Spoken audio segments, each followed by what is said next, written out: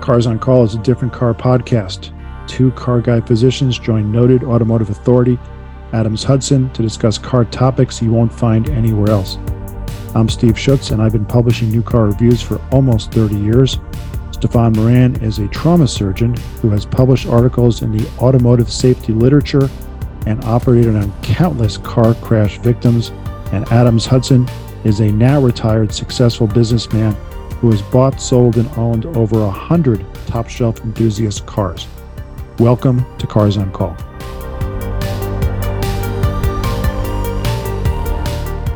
Welcome to Cars on Call. I'm Steve Schutz, and I'm here with co-hosts Stefan Moran, trauma surgeon, and Adams Hudson.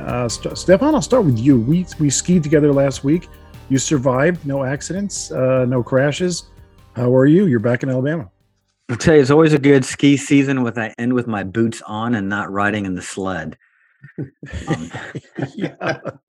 Good. Last year was an 8-day hospitalization and 2 weeks at home with a chest tube after a little mishap on the mountain. But this year I'd skied 4 different trips, and I don't even think I fell one time. So it was a good season, but I must admit I was a little bit gun shy this year, and I did not hit any of the extreme slopes. I'll say that for next year. Yeah, the burnt child shuns the flame, and I think I speak for everybody who knows you when I say that is not a little mishap when you're in the hospital for 8 days. So glad you're okay. Adams, how are you?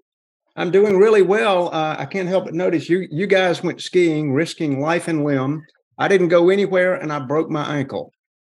Whoa, Oh, no. What happened? Yes, sir. Yeah, I'm looking for free. Is this during your yoga class dog pose? You slipped and fell? You know, you would just go right for that, wouldn't you there, Steph? No. Yeah. I leapt off a ladder. No, I did not. It was a stress fracture that got a little bit worse. And, you know, when you get to be my age, you just sort of have these things happen, and I'm dealing with it. I've got the attractive boot that I clomp around in like some sort of ogre under the bridge, but I'm doing okay. I hope you get better. Yeah, thank you. You got to make it better. That story's just too lame to be walking around with a boot on your leg. I agree. I'll come up with something.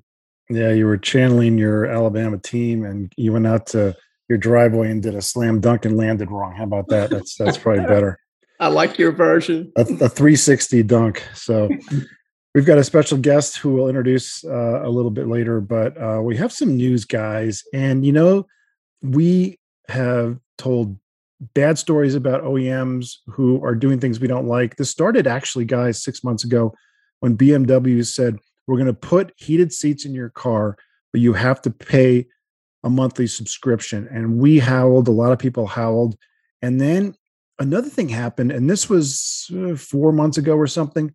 This really bothered me, guys. And GM said, okay, you have to pay $500 a year for 3 years for OnStar if you have a brand new GMC or Buick vehicle. This is an option that you have to pay for. There's no way out.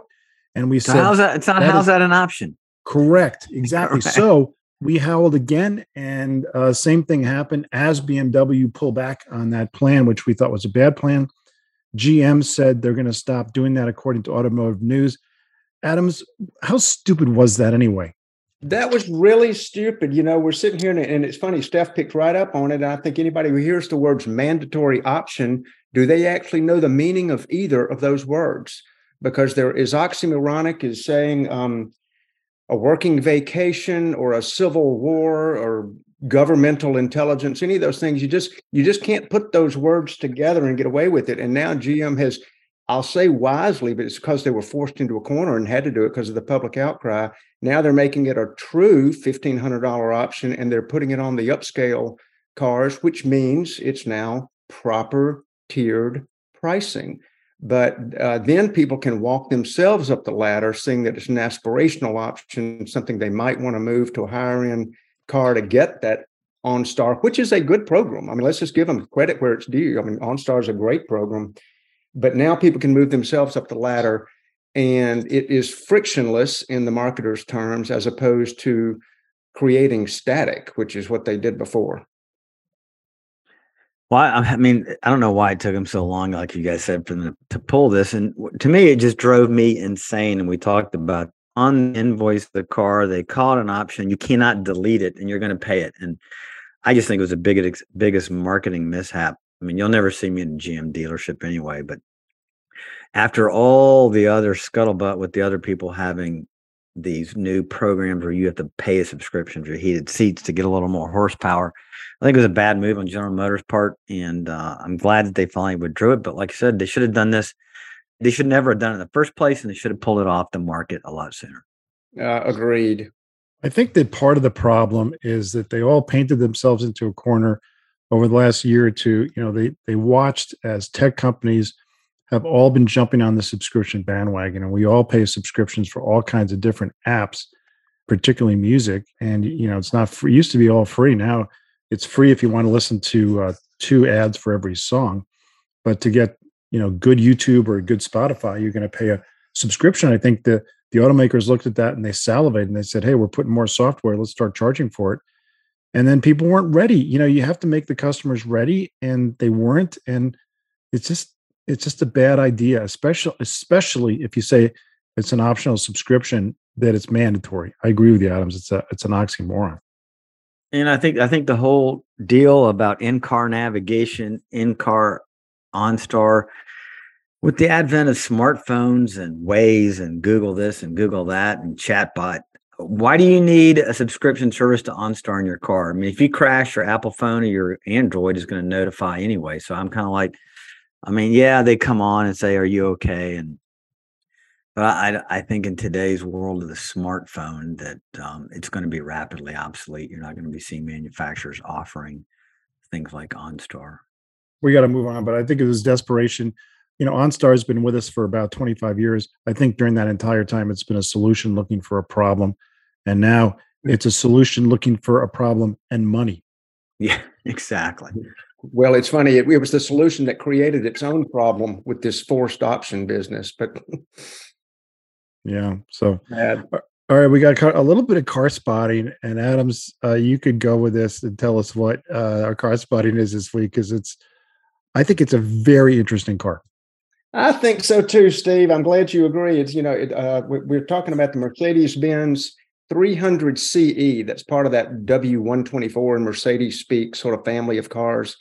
And the 300 CE, back when the numbering and lettering system actually made sense, was the midsize version, the CE being the coupe version, C for coupe.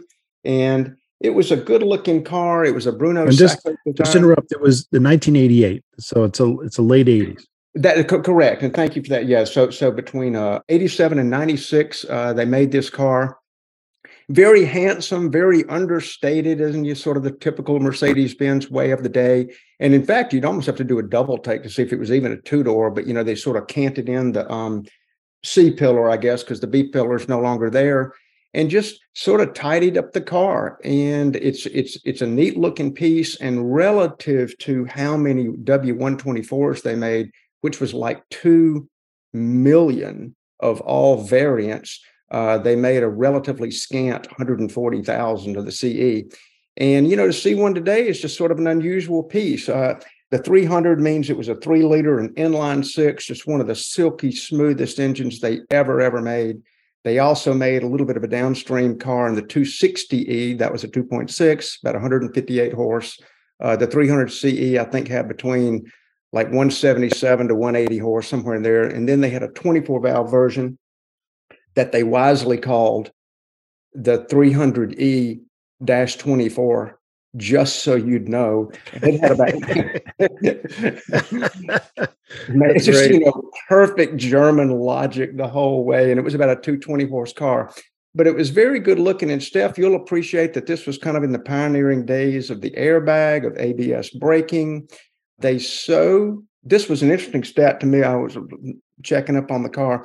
They so reinforced the rocker panels of this car because they got rid of the B pillar, and they reinforced the roof, and they reinforced various other places that the 2-door weighs slightly more than the 4-door.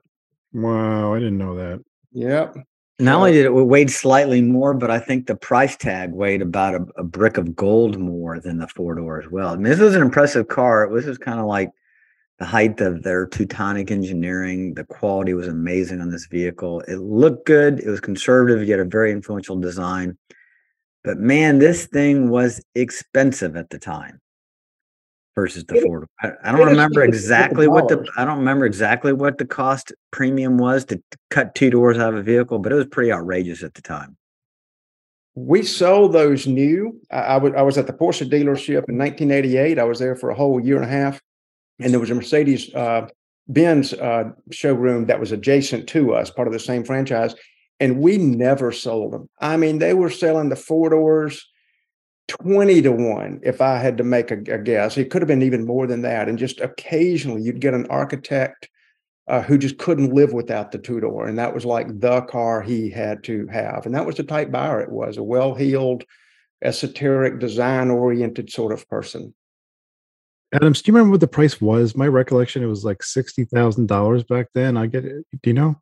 No, I wish I did, Steve. I'm going to say it was a little south of that, but we're talking about late 80s dollars, which would put the things well up into the six-figure category now. Are you going to make me look that up while we take a breather? Well, here? I'll tell you why I ask. I don't know the actual number, but I agree. It's a classic Bruno Sacco design. The W124 is one of the best looking Mercedes ever, and it's absolutely a classic. But I was graduating from medical school and I had an Air Force scholarship. So I was off to the Air Force and I wanted to get a new car.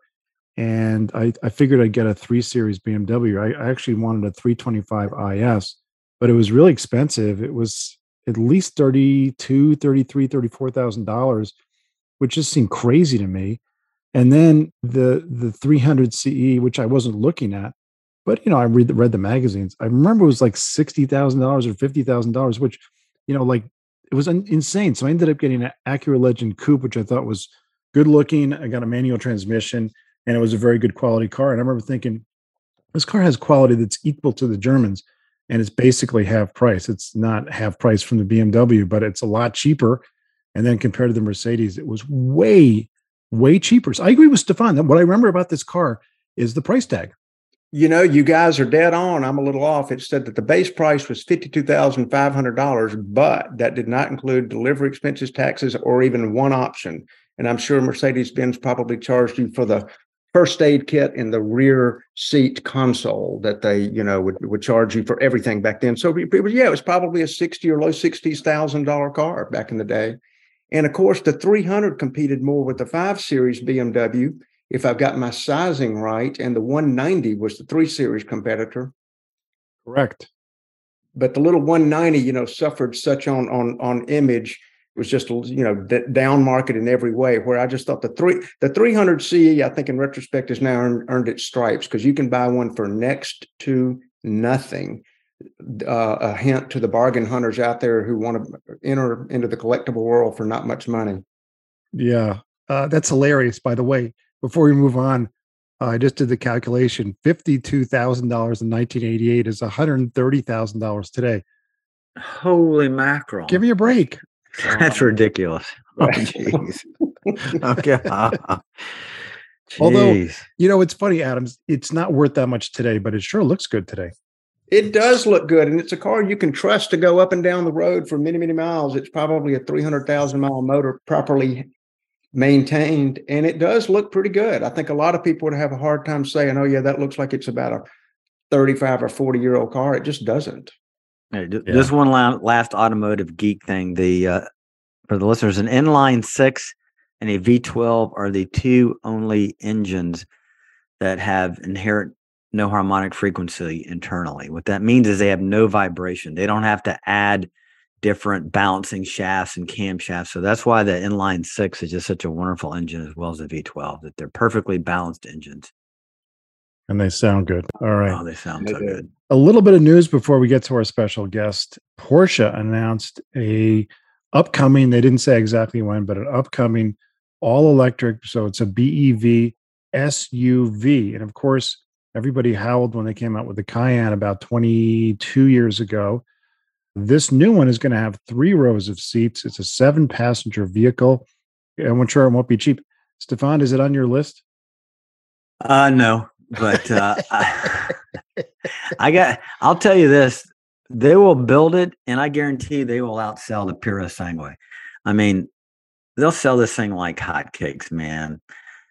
This is going to replace the Range Rover. I think it's going to be not replace it, but you want to be the cool person in the neighborhood. You got the Range Rover. This is going to be the equivalent to that, but you're saving the environment in your 7-passenger BEV. Mm-hmm. I can smell the smirk from here, Stefan. Yeah. Yeah. I mean, think about saving the environment with a battery electric vehicle. And now you're making a 9,000-pound vehicle and you're saving the environment just because you got an electric battery in it. Bullshit.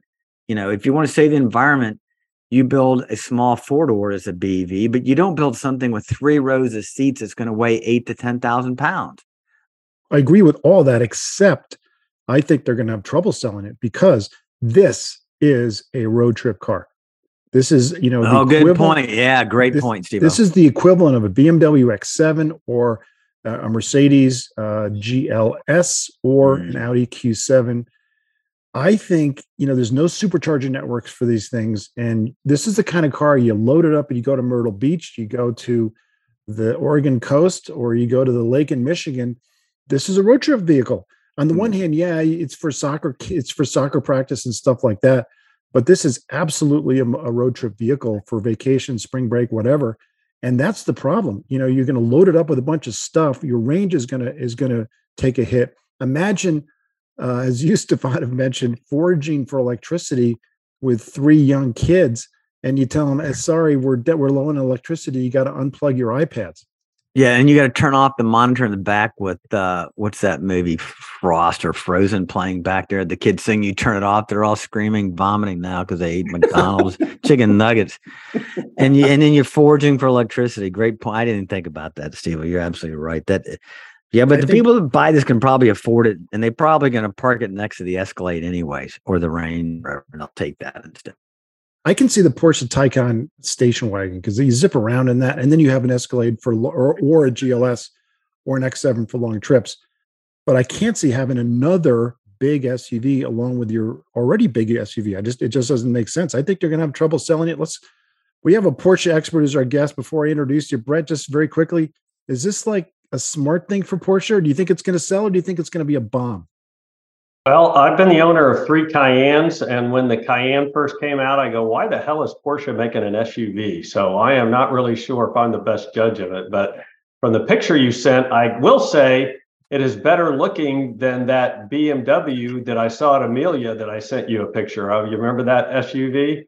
The iX, yeah. I saw one of those on vacation, and it was atrocious. Yeah. I've seen it too. I agree. Yeah, they've outgrilled themselves. Yeah. But when you look at the picture of it, it seems like another one of these, like we've had a Suburbans forever, and you can either have the 3rd seat in and still have some cargo room. But this looks like one of those 3 rows that if you have the 3rd seat in, there's probably not much room for the people in the 3rd seat, and then you have no cargo space. So I think it's going to be kind of a funny fit. Yeah. And again, I think if you took a Cayenne and stretched it and gave it a little bit of a different design and put a 3rd row seat in, I think it would succeed. So my answer to Porsche, if they were to ask me, is I'd say absolutely do this. People will buy it. Just take exactly what you have and stick a V8 into it. Or how about a 3-row G-Wagon? That thing would sell. But before we get fully into our guest, and I'm as excited as our listeners are to hear him today, the whole concept of, Steve, you mentioned on it, Porsche is almost like forgotten that they have the Taycan Turismo. They just barely market it at all. It's an incredibly handsome silhouette. It actually has function. I love the look of that car. It's properly sized. They don't sell well, but they're not marketed well. But to go up to this huge thing that they're currently calling the K1, and I think, Steph, you may have underguessed the weight of it. I mean, 8 to 10,000 probably is going to be in the high 8, maybe 9,000 pound range, and again, loaded up with people. But they can probably save a little bit of money on the autonomous driving stuff because the car will be so heavy it cuts grooves in the road. And so it'll be like on its own track. So all the other big fat vehicles can follow this along, and then they'll just be like in a train line. So we'll sort of like make a retrospective there. But I am not in favor of it. And like Brett said, I was mad at Porsche for about 10 years after they made the first Cayenne. And I drive one now. I've succumbed. I've given in to the enemy. And but this one is a step too high, too far, though I admit they'll sell all that they can make. Yeah, we'll see. Anyway, let me give a formal introduction to Brett Williams, who's here. We're very excited to have you, Brett. And Brett is a retired, very decorated veteran, but he was an F-15 fighter pilot and then retired as a two-star general from the Air Force, went into cybersecurity and was there for quite a while before he retired for good. And now he does a lot of projects. I'll let him discuss them, but he's a proud Dookie like me. And he lives in Durham near Duke and does work at Duke University as well. So we're really excited to have you, Brett. And before we start talking about your car guy stuff, just discuss, if you could, your military career and kind of where you came from. And then I know Stefan wants to get into the cars right away. So go into that and say hi. Yeah, absolutely. Well, first of all, formally, I'd like to say hi to Adams. I've never met Adams. I've heard you a few times on the podcast, but pleasure to meet you. I have had to deal with Stefan down at the Birmingham experience. So, deal with me. Thank you very I know much. what that is. And how do you think I feel, Brett? Yeah, I know. And I'm really proud of the relation. If I could just segue off a bit, the relationship that Steve and I and our families have made, because we met on a trip through the Duke Alumni Association last summer in Europe. And, I got to tell the story, Steve. It was like day one, we're at the first little expedition or whatever it is. And I don't remember what the shirt was, but Steve had some kind of shirt on. And surprisingly, it had a Porsche reference, but it was kind of obscure. I don't know if maybe it was a GT3 dashboard or something. I don't remember what it was. And I said, so are you into Porsches? So off we go. And by the next day, Elisa, his wife, and at least two of the kids and one of the girlfriends / fiancés had told my wife, Mary Ann, thank God you're here, so our dad has somebody to talk to. So, that's funny. So True. And as opposed to most fighter pilot stories, which are only required to be 10% true, that one's like 90% true. So, you meet people in situations like that, and you go, "Hey, we got to get together," and blah blah blah. But Steve and I have stayed in touch, and he made me. I got off of Instagram quite a while ago. He made me get back on because he sends me so many Instagram Porsche pictures, and we all rendezvoused, as you talked about a few weeks ago, down in Birmingham, and we're going to rendezvous again at Rensport in September. So I think it's cool that you make relationships like this, and it's neat to me. It all ties back through Duke. So Steve, thanks very much for the invitation today. You're welcome. Welcome. Brett, we appreciate you being here, largely for saying that you were happy to meet me, but I'll notice you used the phrase you had to deal with Stefan. Yeah, well, I think that I somehow I get that that's probably a pretty common sentiment, but I don't know, but just because I'm a little bit spirited, guys. Okay. Yeah. But anyway, my very short bio is, as Steve alluded to, I went to Duke. I met my wife here at Duke, and we graduated in 1981. We met in Air Force ROTC. We both went into the Air Force. She served 20 years. I was in 33 years. The majority of my time as an F-15 pilot with a variety of commands, about 100 combat missions. And then the last 4 or 5 years, I got into IT and cybersecurity. I retired out of the United States Cyber Command. Then co-founded a cybersecurity company and did that for about 7 years. And then, as Steve said, I do a little bit of board work now. I work with some students at Duke, and I try to play some golf. And we've got 2 kids, a daughter who lives here in the Raleigh-Durham area with us.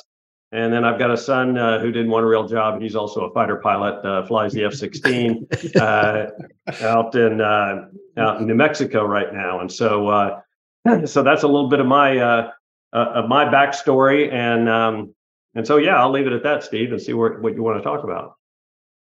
All right, well, this is a car show, Brett, so let's regress. I do want to say, so you said Air Force, you might have been the command or the Space Force. I mean, if you're in cyber, they might have pulled you right over into the Space Force. Well, I don't think I could be a space cadet, but no, the Space Force cadet. is. Yeah, space. Well, they call them Guardians. That's the official name of them. But actually, the Air Force does the vast majority of the cyber work for the Space Force. So they'll start building out their own thing. But yeah, I think I left the Air Force at about the right time. All right. Well, hey, getting back to cars. So, like on our origin story, our first podcast, Steve and I talked about. Later, we had Adams. So, as a car guy or a car gal, I think we all have it. What we use in a sentinel moment, where it's like that was the day that something about the automobile industry or cars or racing just you knew you had the bug. Do you have a moment like that in your life? Yeah, I mean, I would offer two. There's the practical moment, the day I turned 16, and for $350 from the cart guy at the golf course I worked at, he financed a 1967 Rambler American for me. It's a 199 one barrel, and that car ran great until a guy pulled out and totaled it, and so that was where I started. But in terms of really being interested in cars and performance, my first Porsche was a straight 944 in 1986, and then I got assigned to Iceland, and we only had the car maybe less than a year, but I wasn't that impressed. It was fairly underpowered, et cetera, et cetera. But when I got back from Iceland, my wife tracked down a 944 turbo, and we bought that car. It came with a 2-day Skip Barber racing course at Pocono Raceway. And Stefan, I would say from that moment on, I was a Porsche owner. And, I haven't done a ton of track time, but that definitely opened my eyes to, and I think we discussed this in Birmingham, it opened my eyes to, how does anybody rent a race when all these cars are exactly the same? And, my introduction to lines and breaking points and apex and, all that stuff, then you see, how much it is a marriage of driver and machine to really get the most out of it. And so I would kind of say those are my origins of real car interest. Excellent. Yeah, I think, for me, we did the Porsche experience together, and I've always kind of wanted a Porsche, I should say. But after our driving experience at Barber, I have to have one now. I just got to convince the wife that, I'm not going to leave her for the Porsche, because that's kind of what most women think is that you're going to trade her up as well. But yeah, I don't think I can trade up. I'm going to get that on tape right now. So yeah. I've hit the top. Well, Brett, hey, man, this is Adams. I tell you, first of all, I got to say thank you to you and to your son for your devotion and your commitment to service. I mean that completely. It allows folks like us to have the freedom to even have a podcast and get to talk about the fun topics. So thank you. I come from a town, Montgomery, Alabama, where there's a Air Force base, Maxwell, and a lot of the officers that come in would have fallen in love with European cars when they were stationed over there. But it sounds like your introduction to Porsche preceded that. Was this just something like when you got that 944, is it just something you'd seen on the streets in the day, wherever you were, and thought that's a cool looking car? Or how did that come about? Yeah, when we bought that first 944, I still remember we traded in my wife's Honda Prelude. And to tell you the truth, I can't remember why. I think it's because we thought it was a cool looking car. That was a fortuitous introduction into Porsche. And luckily, my wife is more than tolerant. She likes cars and airplanes and tolerates me having both of those over the years. And so it's worked out good. Hey, bro, what color was your 944? It was glacier blue, I think is what it was. Yeah, I've actually got it on my cars on my Instagram. I went back and looked up all the color codes and all that stuff. But I think it was glacier blue. That's a light silver blue. And if you got the 86, you got the post 85.5 new dash instead of the one that came out of the Audi 80, which was sort of tacky and not so good. But man, I agree with you. I sort of cut my teeth on the 44s early and went from a normal 44, which was underwhelming. Like you said, big old lump of a 4-cylinder with the counterbalance shafts, not a whole lot of juice. But the 44 turbo was a completely different animal. So was yours an 86, 7 or 8? What was yours? It was an 89. So you had a turbo S, really? They stopped calling it.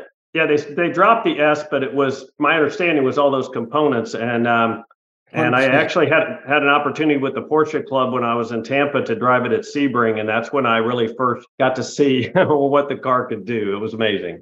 you had the pick of the litter, and the Porsche aficionados or not who are listening out there, Brett's referring to, they had an S package, like a lot of the 911s have S's. A lot of the cars have S's.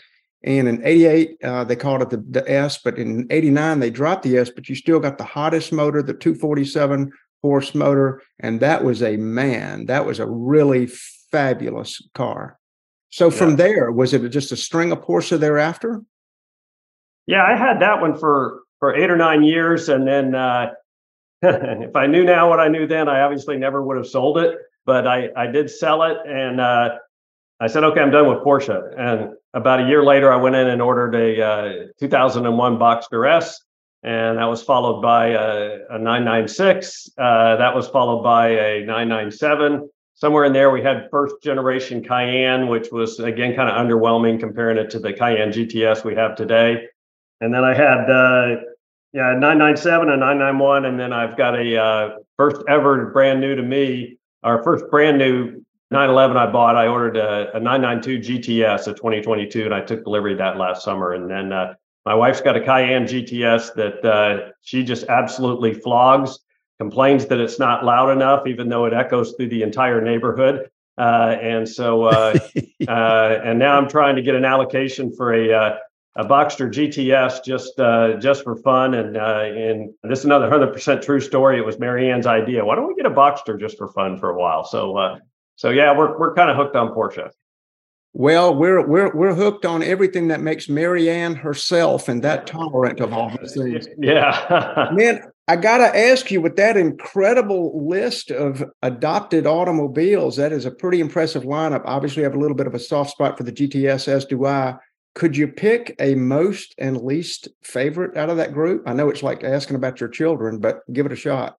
The least favorite was probably that first 944. And my second least favorite, because I really didn't know its track potential, was the 944 Turbo, because frankly, it was poorly made. You know, the interior was bad. You know, the dash cracked real bad. The air conditioning never worked, despite until we got assigned to Tampa and I got to a dealer who knew how to fix it. And so, you know, it was interesting. You know, Porsche, I don't 1% of what you guys know about cars, but I know in the late 90s, Porsche went through a big lean manufacturing overhaul of their process. And I'll tell you what, Adams, all those cars I named off, I had a coil problem in the 991, I think. Other than that, I literally have never done anything but preventative maintenance. And that includes the track times I've done with it and everything. I just, you know, I'm so impressed with the cars. But I got to say, this new Shark Blue GTS is, I've hit my sweet spot with that. I don't know that I'll get another one, but you know, who knows? I think that those great picks. One thing we've got to touch on is, I've always thought that if you're into cars, there's nothing better than a really good sports car, and probably there's nothing better than a Porsche. But if you've ever flown fighter jets, I'm sure the darn car is kind of lame compared to a fighter jet. Compare what it's like to fly. Well, first of all, describe flying a fighter jet, what it's like, and just kind of go through that life, but mostly what it's like up in the air. I guess you can add what it was like in combat, and then just compare that with sports cars. Yeah. Well, the first thing I would say is, you know, and I appreciate Adam's recognition of our service, and you know, I truly look at it as an honor and a privilege. I mean, very few people get the opportunity to fly a fighter, you know, much less a top line fighter, you know, made in the U.S. and flown in our Air Force. And so, you know, that was truly an honor and a privilege.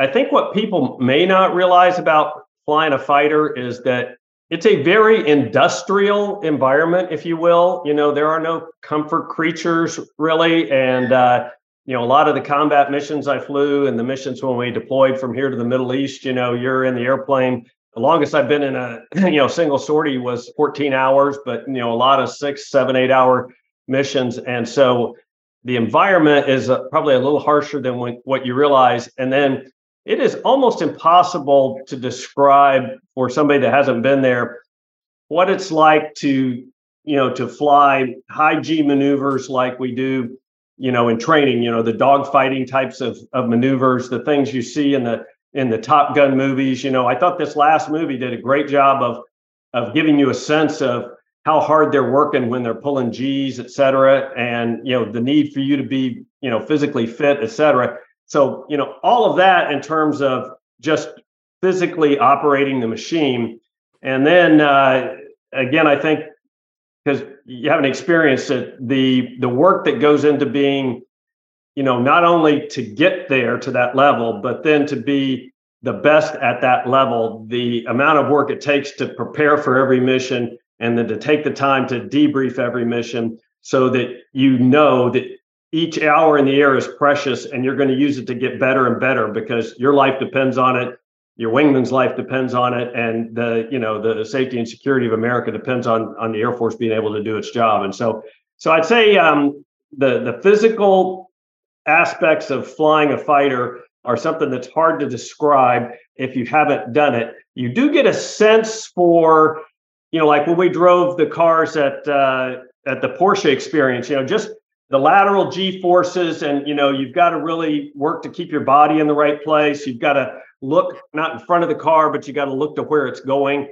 And it's just that in the air, when you're fighting other airplanes and you're passing close, or like in the Top Gun movies when you're close to the ground, there's not a lot of decision time, and it really relies on the good training they provide us to be able to deal with those environments. And then I guess the second part of your question is I never thought about it as closely as I did until I started watching a little of the F1 stuff, which frankly, hopefully I don't make anybody mad, but I tried to watch the race today and they're getting boring. But when you understand a little bit about, what is that synthesis of driver and machine, right? That the best car doesn't always win, the best driver doesn't always win. And you can tell those guys are like fighter pilots, and that, look at their physical training, look at the preparation, the time in the simulator, et cetera, the very fine razor's edge that it takes to make the difference between finishing first and second. And then I think they do what we did in a fighter, where you don't think about getting into the airplane. You think, I'm strapping this thing on, right? And I am going to go and do what has to be done. And so I think, especially as you get up to those levels of professional driving and that sort of thing, I've started to, I think, come to the conclusion that, there are some similarities into how that's done. And then obviously the driving is much more accessible than, being able to go buy a fighter and fly it. So does it change how you look at a sports car? I drive a fast sports car, and Stefan and I have talked a lot about the Porsche experience, and especially getting into the Turbo S and how incredibly capable the car is. It kind of blew our minds. It probably doesn't blow your mind. No, I appreciate the technology. Again, we talked about this before. What are the things that transition between being a fighter pilot and driving these cars and doing the track business and all that is, I think that, having operated in one realm with a very high performance piece of machinery that can kill you if you don't respect it, then when I started doing some of this track stuff, that is 100% in my brain. And I think I told you guys the story of, there's kind of two stories in here. It was my 997. It was a 2010, and I had met a guy who met a guy, and basically I went to a driving event down at Daytona, and it was the like they do the 24 hours of Daytona. So you start on the road course, and then you're around. I guess it's turn 1 and 2, and then there's a little bus stop, and then 3, 4, all the way around. And I drive the car 12 hours down there. I put it in Sport Plus mode for a day, drive it all around the track.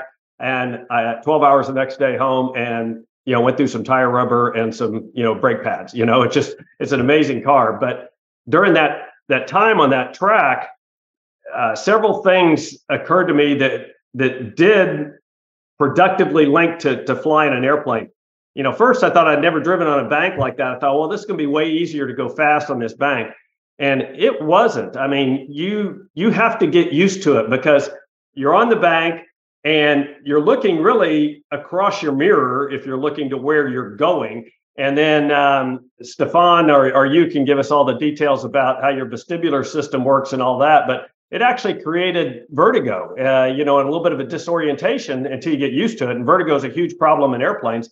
And so, I knew exactly what it was, right? And I could react to that and also understand where the limitations were.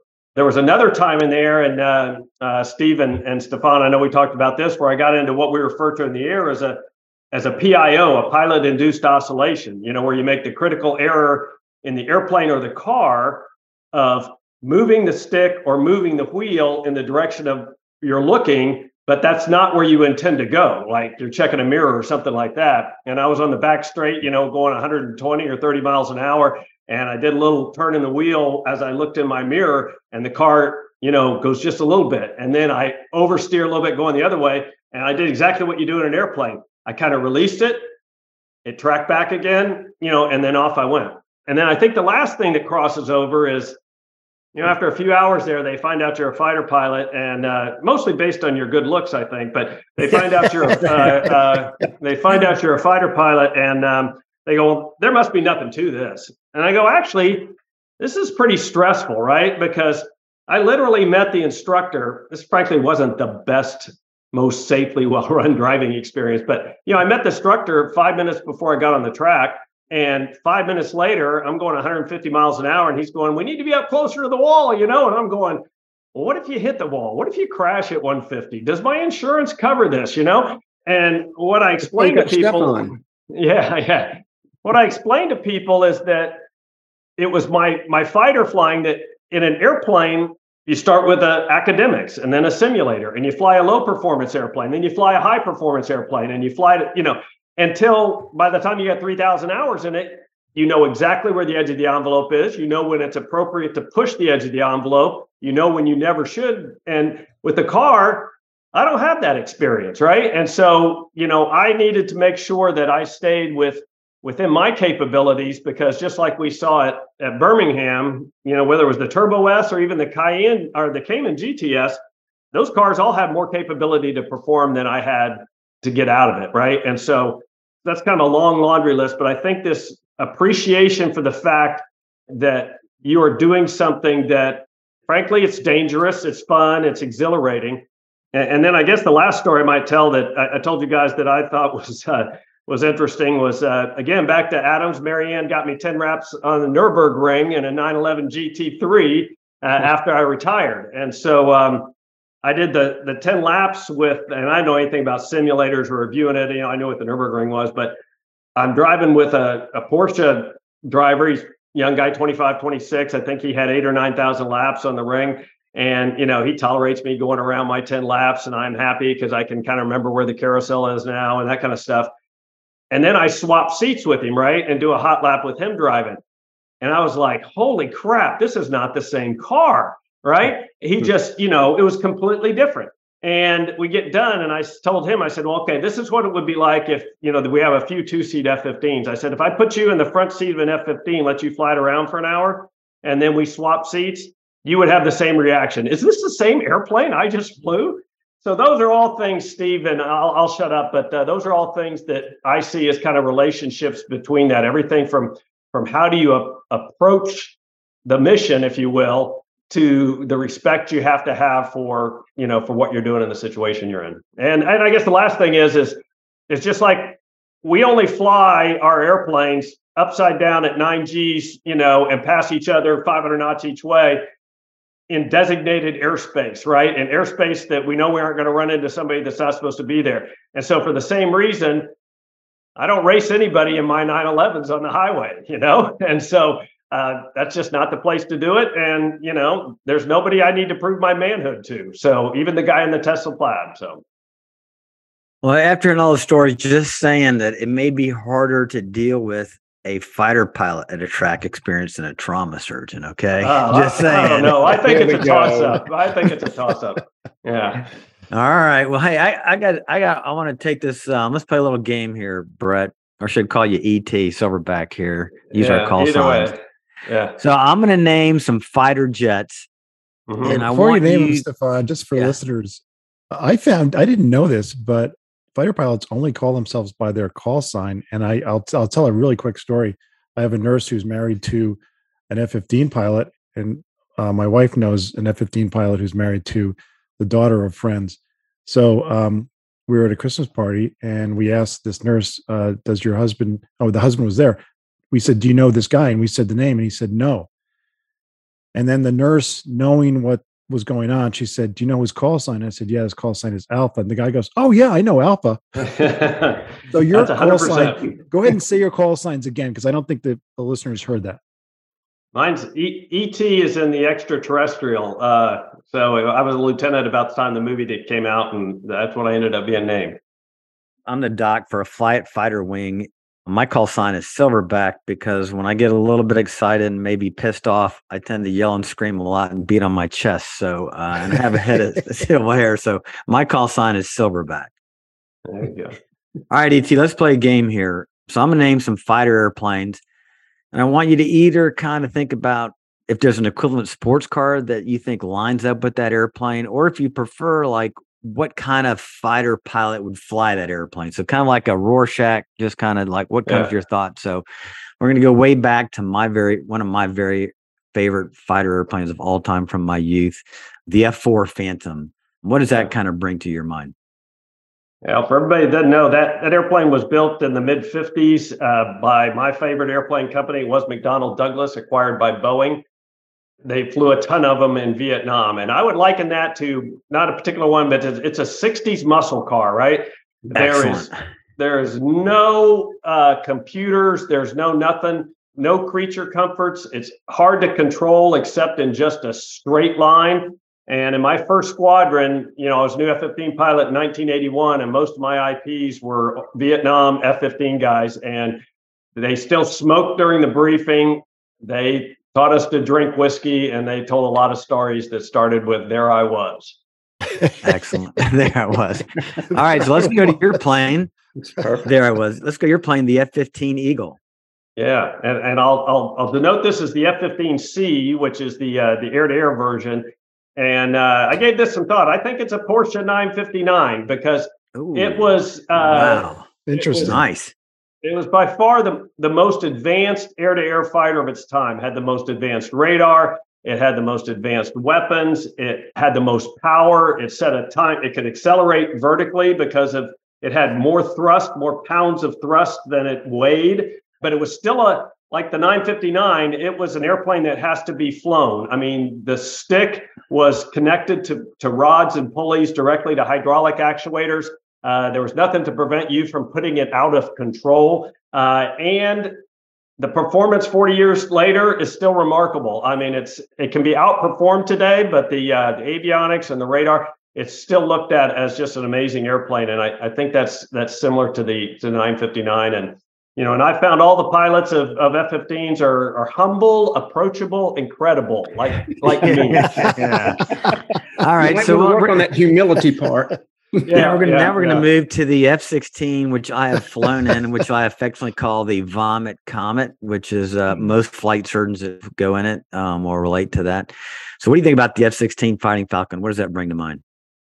Well, I was thinking about this. When it came out, it was called the electric jet because it was the first airplane that is what we refer to as fly-by-wire. So when you move the stick, instead of you moving a push rod that moves a hydraulic actuator, the stick only moves like a quarter of an inch, as you know, when you flew it, or half an inch.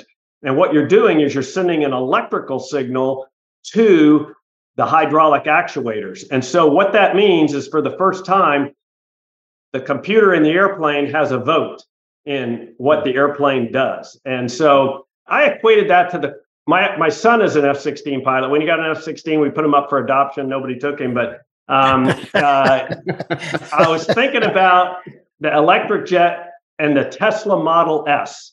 And my son Sean has a Tesla Model S. And I think it's because, it does a lot of stuff pretty good. It's got pretty good performance, in certain areas. Easy to get in trouble with the wrong driver, right? You put it on autopilot and let it go. But just like an F-16 has almost no range, okay? And so compared to an F-15, right? And F-16 pilots, will spend all their time telling you that this airplane is faster and cheaper and better. And, that's just the way it is. All right. How about the weird one here now? The F-117 stealth fighter, the Nighthawk. That was just a strange airplane. What does that bring to mind? Yeah, for everybody that may not remember that airplane, it was the first stealth fighter. It's also known as the cockroach because it only flew at night. And I never heard that. I didn't know that. I didn't know that either. That's funny.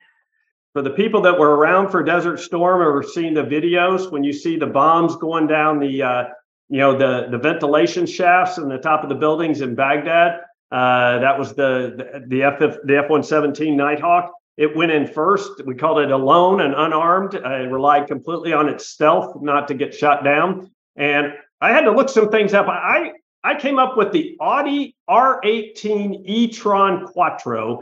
And the reason I came up with that was if I did my research right, that was the first hybrid to win Le Mans. And so that was a cutting edge technology that probably some people didn't think was ready for prime time, and not everybody, including the F-117 pilots, thought that airplane was ready to fly into a big surface-to-air missile area and not get shot down. But it proved it could do it. If I read it right, I think it was 2012. They won first and second place, at least in their class. And so, it was new tech. It changed the game. It was single-purpose built, one mission, and we learned a lot off of it that went into the F-22 and the F-35. Man, I tell you, Brett, I know nothing. I've spent very little seat time in any of the aircraft that you just described. And I'm telling you, your parallels, your automotive parallels are just dead on. The 959 and the F-15 just really spoke to me because I'm a little familiar with the 959 and its groundbreaking technology. And another point of interest, before Stefan married Ellen, a lot of the girls on campus referred to him as the cockroach. Oh, okay. Yeah, absolutely. It's a whole different story there. Yeah. And by the way, speaking of spouses, we would like to have Marianne on the show to do a tolerance training for spouses. If that's possible. Absolutely. Anytime.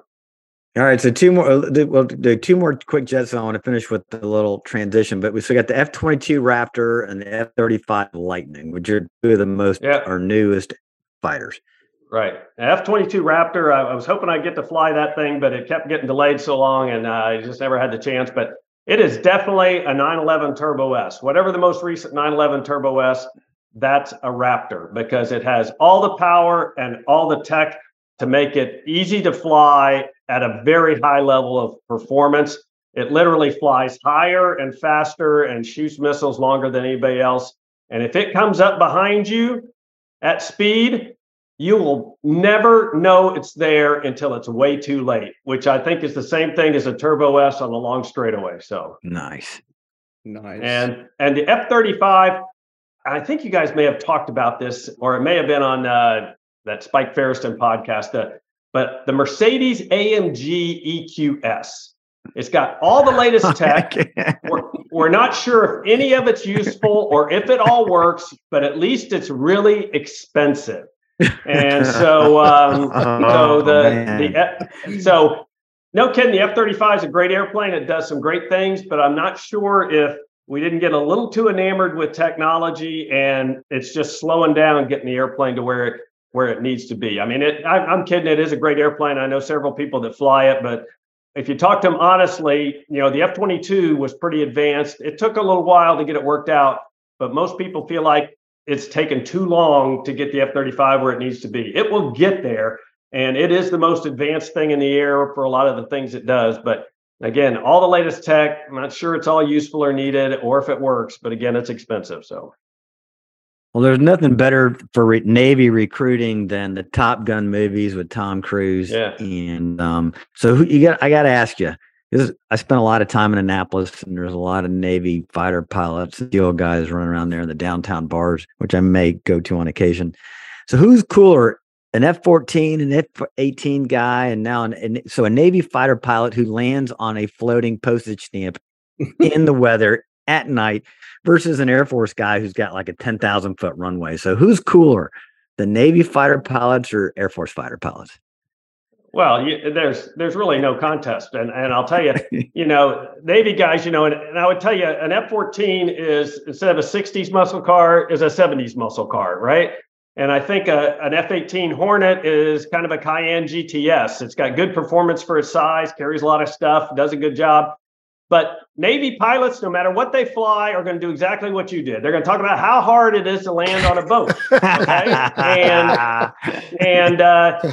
and it is hard, but if you can fly a fighter, you can figure out how to do it. I know many Air Force pilots who have gone and done exchange tours with the Navy, and they go figure out how to land on a boat, and then they come back and fly in the Air Force. So the downside, in all seriousness, is you have to spend a fair amount of your allotted flying time just making sure you stay current, getting on and off the boat. And so if you don't have to do that, which, all of them say it's fun during the day, it really sucks at night in bad weather, right? But if you don't have to spend all that time just training to take off and land, it has to take away from, your tactical training and that sort of thing. And the Navy guys will tell you, no, that's not true, blah, blah, blah. But, it makes sense. And I got tons of friends that are Navy pilots. The first mission I flew in Desert Storm, I was escorting 12 Marine F-18s. And so, I've flown with a ton of Navy pilots. And again, they're great Americans. And that is certainly strenuous work. But again, I believe it. I don't believe. I know it can be learned if you've got the capability to fly a fighter. Yeah, I think what I would say, and again, I'm not a pilot. I don't pretend to be one, but what I'd say to a Navy pilot is, once you land your plane, you're stuck on the boat with a bunch of like 2,000 guys. The Air Force guy goes with his going to the club. Yeah. Well, yeah, it's funny you mentioned that, Steve. I was several of the squadrons I in, we had the Navy exchange guy in our squadron, and for a couple of years we're going to Saudi Arabia doing the Southern Watch mission, and we were living in tents, with gang tent latrines you had to walk to and all that. And I said to, I'd asked the Navy guys, I said, well, must be better than being on the boat. And they go, no, this is way better than being on the boat. And I said, okay, well, that gives me an idea. So I went out to the Lincoln and spent 2 days on the Lincoln during Iraqi Freedom, got a backseat ride in F-14. So I got to see what the takeoffs and landings are. But you're right. 2 days on the boat was about enough. 6 or 7 months would get pretty old. All righty. Before we say goodbye, and this has been a great conversation, but we're getting. I've got one thing before we say goodbye. Oh yeah, sure. So ET had to deal with me during this podcast, and I think you got to deal with me again coming up in November when we do the master's course. So listeners, ET and I, and actually Steve-O as well, we did so well at the Porsche driving experience. And even though I had to say that, ET, you were in my rearview mirror most of the time. Yeah. But I do have a medical recommendation for you, and this goes to the listeners as well. So when you get to be a certain age, you have to have readers as well as distance viewing glasses. And when you're participating in sports, when you're driving high performance vehicles, and even in airplanes, you don't want to be wearing transition glasses. And so for listeners, what that means is, you've got a choice. I wear bifocals almost all the time. And the reason is, when you have a transition glass, you can only look straight out the middle of your lens, which means you have to turn your head to have everything in focus. Anything out the side of the lens is out of focus. So transitions are not good glasses, especially for driving at night. You're better off with a straight bifocal lens or a regular distance vision lens. And I did notice, we talked about it, Brett, that I noticed you were wearing transitions at the track. And I think if you go out, anyone that wears transitions, just go outside, focus something distant straight ahead, and then just move your eyes, but not your head, and try to focus out the side of your glasses. You can't. So I wear contacts when I'm doing sports and when I do the driving, and when I hunt, especially because I have much better peripheral vision. So maybe you change your glasses. It'll be looking in. You'll be looking at me in your rearview mirror. Actually, in the fighter business, you don't want to see me behind you. So. All right. Well, we're almost out of time, but I do want to ask one last question, and that is, you went from active duty.